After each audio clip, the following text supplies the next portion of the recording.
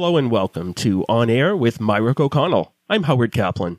This on-air podcast features attorneys from Myrick O'Connell, a full-service law firm with offices in Worcester, Westboro, and Boston. Today's topic: how can you take steps now to ensure your pet, yes, your dog, cat, or other beloved friends who are, let's face it, key members of the family for so many of us, are provided for should you no longer be around?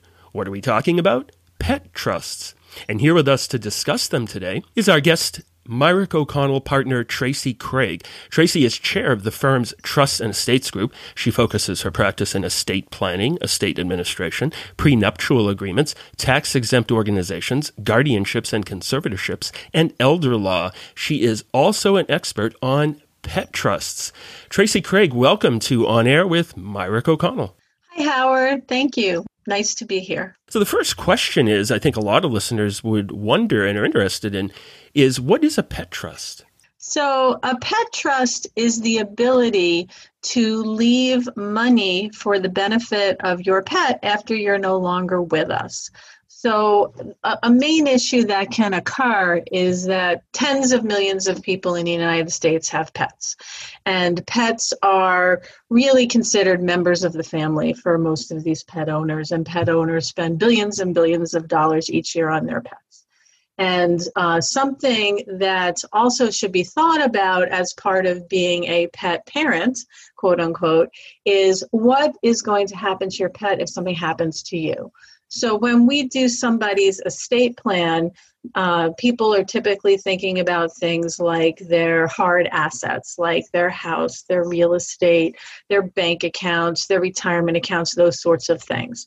And while all of those definitely need to be dealt with, something that I also encourage all of my clients to think about is if something happens to you, what's going to happen to your pet, your cat, your dog, your parrot, whoever is, whichever animal is a member of your family.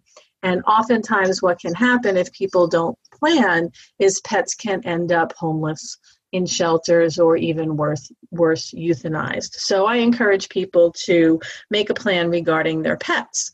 And sometimes that includes setting aside funds that are restricted for the use for the care of the animal.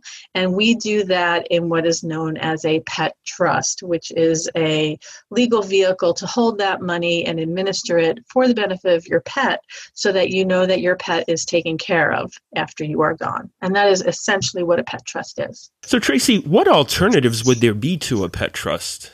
There are alternatives to a pet trust that are relatively simple that people can utilize, but they're not right for every situation. So something simple that you could do is, for example, under the law of most states, pets are unfortunately considered to be tangible personal property, therefore having equal status in the law as sort of a car or piece of jewelry. And so you can, in your will, bequeath or devise, give your property, your tangible personal property to others. So sometimes in your will, you could say, I give my dog Wilson to my sister. So that would be a valid bequest in a will, and you can certainly do that. Sometimes people will add a sum of money to that, plus the sum of $10,000 to help care for Wilson, that sort of thing. So that's a very sort of simple and inexpensive way to handle things. There are issues, though, that can be associated with that. And the issue is if you give your dog to your sister, then once your sister gets your dog, your sister owns the dog and can do anything she wants with your dog. And people will say to me, well, I trust my sister, and then that's fine. And then that's a good choice for people. But you have to understand that once you give your pet to somebody, the pet becomes theirs to do with as they will. And also, once you give the money to the person, the money becomes the person's to do whatever they want as well. And so if there are people in your life that you know will do what you want with the money and the pet, then this is absolutely a fine choice. But many times I speak to people and they're a little concerned when I tell them this fact. So that's typically why they might go to a pet trust. Now, who would benefit most from a pet trust? many people have others in their lives who they know will take their pets. So married couples, typically the surviving spouse, or couples or individuals with children, they know that one or more of their children will take the pet. But if you are in a situation where there's no specific person in your life who would be willing to take your pet, or someone who you want to take your pet but can't afford to take your pet, then I think that you are a good candidate for a pet trust. So maybe married couples without children, or single folks, for example, or even people who know that their kids don't want their pets. And so these sorts of folks are typically the people that I work with to implement pet trust. Sure. So what decisions do I need to make for a pet trust? So a pet trust has a lot of decisions involved with it. So we'll break it out and we'll go one by one. So the first thing you have to decide is who's going to be the caretaker, right? So when we do a pet trust, we typically give the pet to the pet trust. So the trust owns the pet, but the trust doesn't take care of the pet. So we need a caretaker. So your caretaker is like the custodian or the pet guardian, the person or people that the pet live with. So you will need to identify who your caretaker is going to be, and we will in the trust actually name that caretaker. And sometimes people will name successive caretakers. My sister, or if she becomes incapacitated or passes away, then my brother, or whoever you would like to name. So that is an important consideration, and that has to be named. So that's of utmost importance. Then we need the person who's going to be in charge of what you put in the pet trust. So what you're going to put in the pet trust is not only your pet, but also a sum of money. And we'll talk about a little bit later how we can figure out or determine what the right sum of money might be. So the person who's in charge of this trust, we call that person the trustee. And the trustee is really the legal owner of whatever you give to the pet trust. Okay, so the trustee would own the pet, be the owner, and also would take the money, establish a bank or an investment account, and manage that money for the benefit of the pet. The trustee would allow the caretaker to take care of the pet based upon what you have said in the trust, and then the trustee would sort of oversee that, making sure that the caretaker is taking proper care of the pet. An advantage of this is if the caretaker decides or something happens to the caretaker where the caretaker can no longer be the pet guardian, the caretaker could contact the trustee and say, this has happened and I can no longer fulfill this role, and give the pet back, and then the trustee could find a new caretaker. So basically, we have the caretaker and the trustee, and those are the primary parties that are involved in the trust. So what types of things should the pet trust pay for, Tracy? So typical things that we would put in a pet trust are things like veterinary care, food, all of the accessories that come with owning a pet, whether that's leashes and collars and crates and those sorts of things, and toys. My dogs personally have their favorite squeaky toys that they like. So there's all the things that you do to care for your pet that we would want to replicate and provide in this pet trust. And so we have language when we create pet trust that we sort of talk about all of these things, is grooming, for example, boarding. Obviously your caretaker will go on vacation. So there needs to be money available to pay for the care. Okay. So these are sort of the things that you should be dealt with and specified in the pet trust, so that the trustee knows that he or she can pay for these things, and the caretaker knows that he or she can rely upon the pet trust to pay for these things. Also, what I encourage people to do is to put a stipend for the caretaker in the pet trust. nothing that big. I've put in $500 a year, $750 a year, $1,000 a year. I think someone recently wanted me to put a couple of thousand a year. This is just sort of an annual fee that the caretaker will get for caring for the pet. And then the caretaker and the trustee would sort of work out how reimbursements for things get made. So, for example, veterinary bills might be paid directly from the trust, or maybe the caretaker pays for that, submits the receipts, gets reimbursed. So there would be sort of this give and take that the caretaker and the trustee have, and they would determine over time how that works best for them. So, Tracy, how much money should someone put in to care for their pet? So that is a very personal decision. I have created pet trusts with anywhere from 25 to 50,000 in them, to 250 to 300,000 in them. And there are some very famous pet trusts that have been created that have been in the news over the years, where people have put millions in them. And so the thing to consider when you are determining how much to put in your pet trust is, realistically speaking, how much money do you spend each year to care for your pet or pets? How many pets do you have? What is the life expectancy of those pets? What's your pet's quote unquote standard of living? Okay. Something I encourage my clients to consider is the fact that as pets age, just as people age, their medical costs tend to accelerate.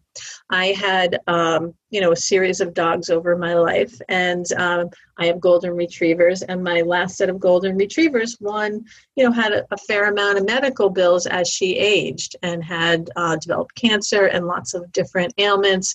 And so something to consider is that this veterinary care is expensive. Perhaps if you have veterinary insurance, that's a cost that we put in the pet trust, so the pet trust pays for the insurance. But these are all of the factors to consider when you are determining the amount of funds to put in the trust. And I encourage people to be realistic in their estimates. So once you determine the amount of the money and what the purpose of the funds are for, I think you're sort of pretty set, right? So we have our caretaker, our trustee, how much money we're putting in there, and what we're using the funds for. So that really creates the body of the trust document. Tracy, who gets the remaining funds after, God forbid, the pet is gone, sadly? The last thing that you have to consider when you're creating these trusts is, what happens if after your pet is gone, there's extra money left over in the trust? All the money has not been spent on the care of the pet. We call those people who will, or organizations who will get the rest of the money, the remainder beneficiaries. And so you need remainder beneficiaries. The person, the entity who will receive whatever's left over when your pet is no longer there. The thing to think about when you are deciding your remainder beneficiaries is most pet trust laws across the country have provisions in them that say if you quote unquote overfund or put too much money into the trust, the remainder beneficiaries can go to court, reduce the amount in the trust, and then take assets out of the trust right then and there, not waiting for your pet to pass. This happened in some famous cases with Leona Helmsley. She left millions of dollars for her dog. The court reduced it, and then remainder beneficiaries were able to take that extra amount. So I think it's important when you pick your remainder beneficiaries, you pick beneficiaries that you think will not go to court to try and reduce the amount in your pet trust, that care about you and your pet. And sometimes I see that people will name animal organizations here, animal welfare type organizations to receive the funds. But it's really your choice who you want to name as remainder beneficiaries. But it's important to know that you should not, quote unquote, overfund your trust, to be accurate in your calculations. So that way, if there is a challenge, the trustee could say, or the attorney who drafted it could say, no, we carefully considered how much we put in this trust, and this is why we put this much in. And that way you can be ensured that your pet is receiving the funds you want them to receive.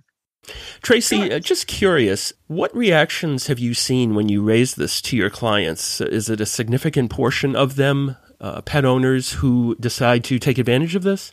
I would say that when I raise this as an issue, and I don't raise it with every client, I sort of raise it when I think it's appropriate for the situation. I would say it's about 50-50, quite honestly. Quite frankly, there are people who contact me because they want a pet trust, because I've written Unspoken a lot on this subject, and it's in my bio on our website. And so I've definitely been contacted by people who are looking for this, and so have reached out for me. When I see the situation as appropriate in the estate plan, I will bring it up. And sometimes people will say, yes, I like that idea. Sometimes people have never heard of it, and they'll sort of laugh a little bit, and then we talk about it, and then they will kind of move forward with it. And typically, if they don't move forward with it, they'll do the bequest that I spoke about before and leave the pet with a person with a sum of money. Typically, I think people think about like dogs and cats, but I have a lot of people with horses, birds. Certain animals live a very, very long period of time. So dogs and cats, dogs maybe 12 to 15 or 16 years. Cats can live to 20 years. Parrots can live to like 70, I think. So the longer your pet has the likelihood of living, the more likely you need to consider this. So whenever I work with anyone with a horse, for example, I always bring this up because horses, I think, live like 30 years. So whenever I see these types of animals, I always bring it up for somebody to kind of deal with in their estate plan, especially horses, because you hear a lot of stories about people pass away and then nothing is done with the horse, and that's very problematic. I have a couple of clients who have farms and farm animals. A lot of times with farm animals, they will, however, partner with organizations in terms of dealing with what's going to happen to the farm animals. So I would say that mostly I get a little laughter, and then people will seriously consider it, and they really have not even understood that it's an issue. We've been talking with Myrick O'Connell, partner and chair of the firm's Trusts and Estates Group, Tracy Craig. Tracy, how can folks contact you with questions and concerns? Well, first of all, people can look me up on our firm's website, and there you can find my phone number, which is 508-929-1632, or anyone can email me at my firm email address, which is tcraig@myrickoconnell.com. Thank you again for taking time out of your busy schedule. We appreciate your joining us on the On Air with Myrick O'Connell podcast, Tracy. Thanks so much. Oh, you're very welcome. It was my pleasure. On behalf of attorney Tracy Craig and Myrick O'Connell, I'm Howard Kaplan. Thanks for joining us. Take care and stay safe. This podcast is brought to you by the law firm of Myrick O'Connell. It is intended to inform you of developments in the law and to provide information of general interest. It is not intended to constitute legal advice and should not be relied upon as such. This podcast may be considered advertising under the rules of the Massachusetts Supreme Judicial Court.